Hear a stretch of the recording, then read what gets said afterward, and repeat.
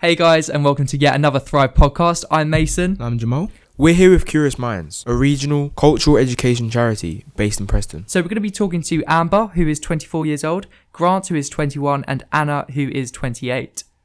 So for you guys, I just want to ask you a little question. We've been talking about different topics such as social media, school, bullying, and so many things that the youth have to deal with. So Grant, how do you feel social media has really impacted you? Well, I feel like it's helped me connect to the community better. I like going to a lot of concerts, and it can be quite hard to hear about it nowadays. A lot of the stuff gets posted online on Facebook and Twitter and stuff like that. I think also like a lot of this stuff that we do, Curious Minds, the team, we talk via Facebook Messenger. So that's obviously a good thing because some of us are in Manchester, Liverpool, different areas around the north of England, so it can be a bit hard to communicate. So I think it's quite good in that sense, you know. It creates more connection and a better community in terms of talking to people you already know, I suppose. You see social media as a positive? Yeah, I think that's a positive, isn't it? Yeah. So what about the negatives then? I feel like the fact that you've always got that pressure to post what's happening in your life, always to appear that things are going well, post pictures of having, a good time with your friends, what you're going to be eating, always having to clock in can kind of like stress you out a little bit because you never fully get the switch off. Always in the back of your mind, subconsciously you're thinking about the fact that, people could get in touch with you anytime. You never really get to just chill out unless you turn your phone off, which a lot of people don't do because they feel that they might be missing out on something if they do turn the phone off. I think that ends up causing some kind of mental illness, and it can lead down that path if you let it. Yeah, with regards to that, so in terms of the pressure, do you think it's more of a silent pressure? In terms of, it's not someone directly saying it, it's just the idea of, if I don't go on this social media site, etc. Like an expectation. Yeah, I won't be able to have that personal experience. Yeah, I think so. I feel like it's kind of like started to kind of become ingrained in just society in general. People feel like they have to use social media. It's not necessarily a spoken rule. But, if you meet a new friend, say out somewhere, they'll ask you, have you got Facebook? And that kind of just plays in the back of your mind that you have to have one of these things to communicate and connect with new people. Yeah, it's definitely almost like a conversation starter nowadays, isn't it? Yeah, definitely. And a conversation starter and a way to help continue the conversation. A lot of people just start talking online, won't they? Instead of meeting up another time. Do you think that's sad in a way, the fact that we're all of a sudden starting to talk about social media, not about, what do you do in your spare time? What school do you go to, etc.? I think there's definitely sides of both. I think it's sad that the conversation can lead there, but at the same time, I believe it can kind of help boost these communities and give some people an incentive to do stuff, or maybe they wouldn't have that incentive in the past. What about you, Anna? What are your opinions in terms of this social media perspective? Well, I was just thinking while you were talking, Grant, actually, does it affect the way that the quality of our connections, right? So maybe we might be sharing things with our friends, but what we're actually looking for is likes rather than a genuine connection. That was something I was just thinking about. Maybe because I want to be popular with people, and I want to be seen out there. Yeah, to be devil's advocate, I think as we started talking about, social media can be, a good thing, and it could be a platform for different views, for instance, body positivity and, maybe LGBT movements, which you said you touched on before. I guess it's just, how loud those things are amplified and the balance of what you consume in terms of social media and what you take in. Mm-hmm. Does that make sense? Yeah, I think that's true because like you say about body positivity, and I think there's something I've seen come up every now and then is plus size models becoming a lot more popular online, and that's a good thing, obviously. Absolutely. And I think something I wanted to talk about was I I do see younger people being able to change their points of view more, and certainly social media being one platform for generating enthusiasm for, for different causes. So aside from like how it affects more the youth, how do you think social media can help with job opportunities and things like that? Job opportunities on social media? Yeah. It can be one way. I mean, to find them out. I'm not sure it's the best way to find out about job opportunities on social media. Also, just quickly, this is to do job opportunities, but I feel like you hear a lot of stuff where people have posted something years in the past on social media, and that comes back to haunt them later on down the line, where people's like minds changes and what they believe in changes. But their boss or the employer can look through their history and go, "Oh, we did this, and that's not very good, and we don't want somebody like that." Yeah, do you know what I mean? It does definitely affect like some of the things you've done, because I was told, I don't know if it's true or not, but apparently certain job companies will search up your Instagram profiles, your Facebook profiles, and especially as a young person, we haven't really got the experience or sort of maturity to post the right sort of things. No, I think it's very intrusive, that is, isn't it? Yeah, it is, but then it's also a life lesson. Like, we shouldn't be doing those things if we want to further better our life ahead.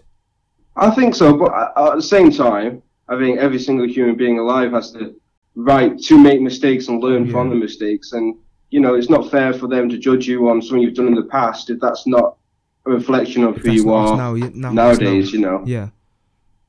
So sticking with job opportunities, Amber, you want to talk about how people with disabilities find it harder to access jobs. What are your views on that?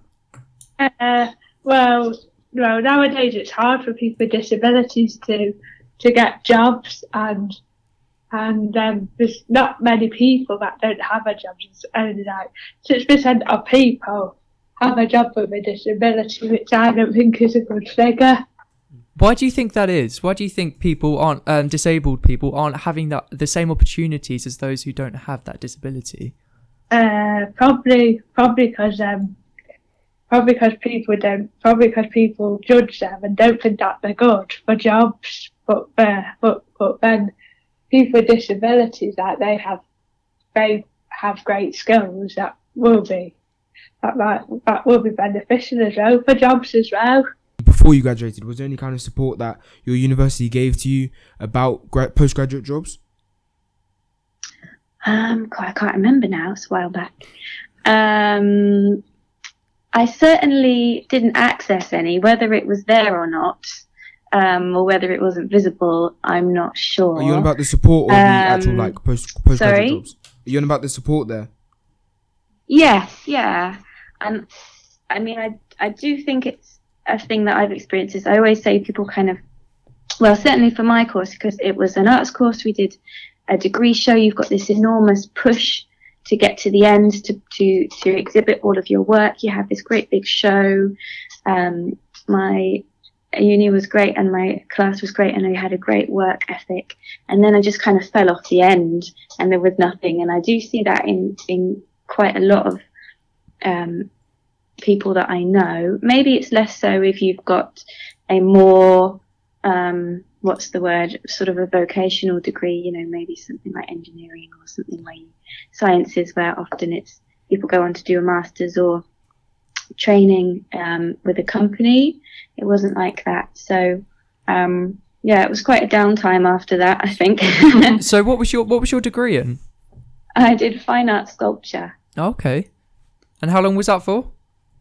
It was a full-time one for 3 years. Interesting. And so compared to all of your friends, did they also have that same struggle as you in terms of finding jobs afterwards, or was that mainly sort of a personal experience? No, I think I've seen that in quite a few people, certainly with the arts world, and similar, particularly because I studied in London, particularly people who have stayed living in London. I certainly couldn't do it because you're a very, very small fish in a very, very big pond there. It's very expensive to live there. very difficult to get jobs. Yeah, it's something I've seen in other people. So would you say that sort of if you can't get to London, you there's such a lack of opportunity? For example, if you live in the north, if you live in the far south, southwest, etc., there's such a limited opportunity. Whereas if you go further into the centre, sort of London way, that's the only opportunity that you have. But then there's this huge boundary in terms of finance, in terms of location, leave your family, etc. A bit of both. There certainly are more opportunities in London because there's more arts organisations based in London, as well as quite a lot of the funding focused on London for those kind of posts. However, living where I live up in Cumbria, I say that I know a lot more people. I'm better connected with the arts organisations that are up here, simply because there's less of them. It's more personal, really. Yeah, a bit of both there. Right, guys, so we only have about 5 minutes left before we start wrapping up. But if there are any final comments, final thoughts that you guys have, go for it.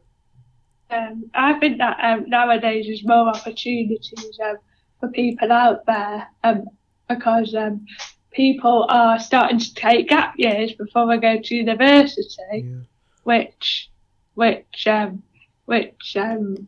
a good thing because it means that people can experience a different way of life and experience things that they might want to do when they get back from the gap year. Grant, is there anything you want to add? Well, for me personally, I'm working my way into the arts sector at the moment, and I found having volunteering opportunities is quite a good thing.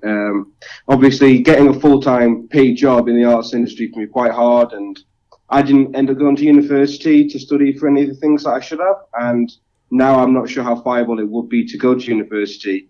So having volunteering and organisations like Curious Minds to help get me into this stuff and give me experiences and connections is definitely a beneficial thing, and kind of makes you realise you don't always have to go down the route of university. And as you were saying, university doesn't always help anyway, does it? Because it doesn't necessarily leave you with the experience you need. So. Yeah, that's right. That's why like we have things such as apprenticeships now. But yeah, Anna, is there any last things you want to add? Yeah, just on a positive note, I think I do see young people. I do see attitudes changing, particularly in terms of attitudes towards disability, towards different kinds of sexuality, towards different kinds of people from all different kinds of places. As well as on issues like climate change and things like that. And so I feel really hopeful for just like when all those people grow up a bit and we just take control of that. And I just feel hopeful for attitudes changing in a really open-minded society. And that's a good thing that social media does, isn't it? It's not all bad. Yeah, definitely. Yeah, we're definitely becoming a lot more liberal society, a lot more accepting, and we're also doing a lot more to change in order to accommodate for everyone, aren't we? Thank you so much, guys, for coming today. We really do appreciate your thoughts and opinions.